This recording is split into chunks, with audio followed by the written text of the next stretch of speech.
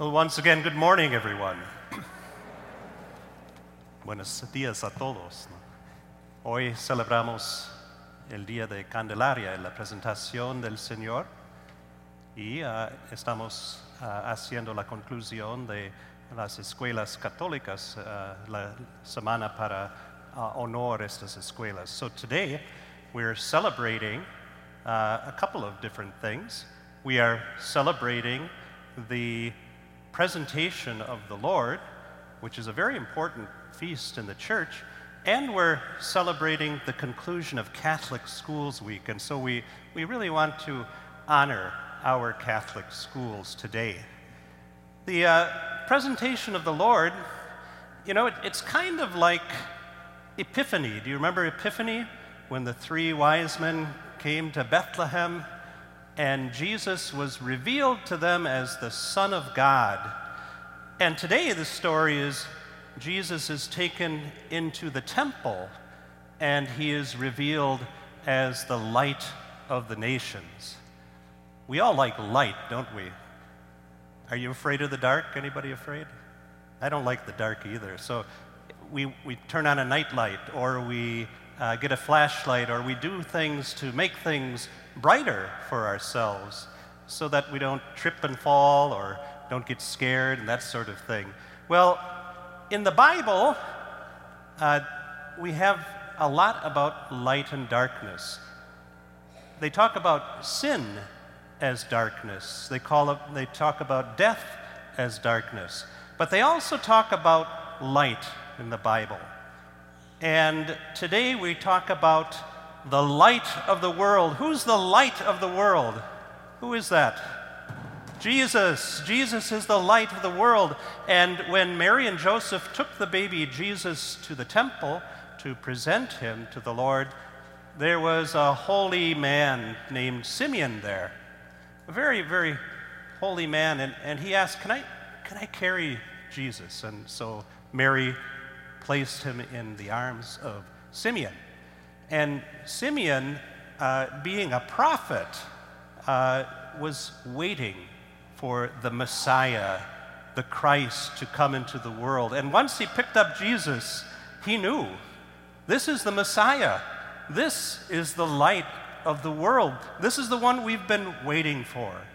And he recognized who Jesus was. Even though Jesus was just a baby, Simeon knew from that point that he was the Son of God. He was the one who was to come into the world to save us from our sins. And upon seeing the baby Jesus, Simeon praised God. Now, the story doesn't end there, of course, because Mary and Joseph don't stay in Jerusalem in the temple, but they go home to Nazareth.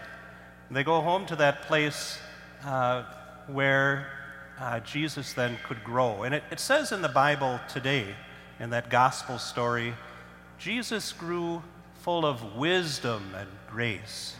And we know that in time, he spread the light of God to the people. How did he do that? By teaching them the good news that the kingdom of God is near, by preaching about the love of God, and then by healing the sick and casting out demons, bringing light to the people. And ultimately, we know that Jesus brought light into the world when he died for us on the cross, and then when he rose again to bring us new and eternal light. Now, when I walked in today, I was wearing something and carrying something. Did you see that? What was I wearing on my head? Anybody know what that's called? Yes? You know what it looks like, yeah? Anyone know what it's called? Way in the back. The thing that I was wearing on my head was called a mitre. A mitre. And the mitre looks a little bit like a crown, doesn't it? And the reason that a bishop wears the mitre is to show everyone else that we need to be on the way to heaven to receive the crown of glory. And how do we do that? By following the Word of God, by putting it into practice, by good deeds, and through our faith in Jesus Christ. We, like Simeon, believe that he is the Son of God, and so we are looking forward, when our lives end, to enter into that heavenly kingdom and wear the crown of glory. I was also carrying something when I walked in. Do you know what that was called? The staff, and it has another name. It's called a crozier.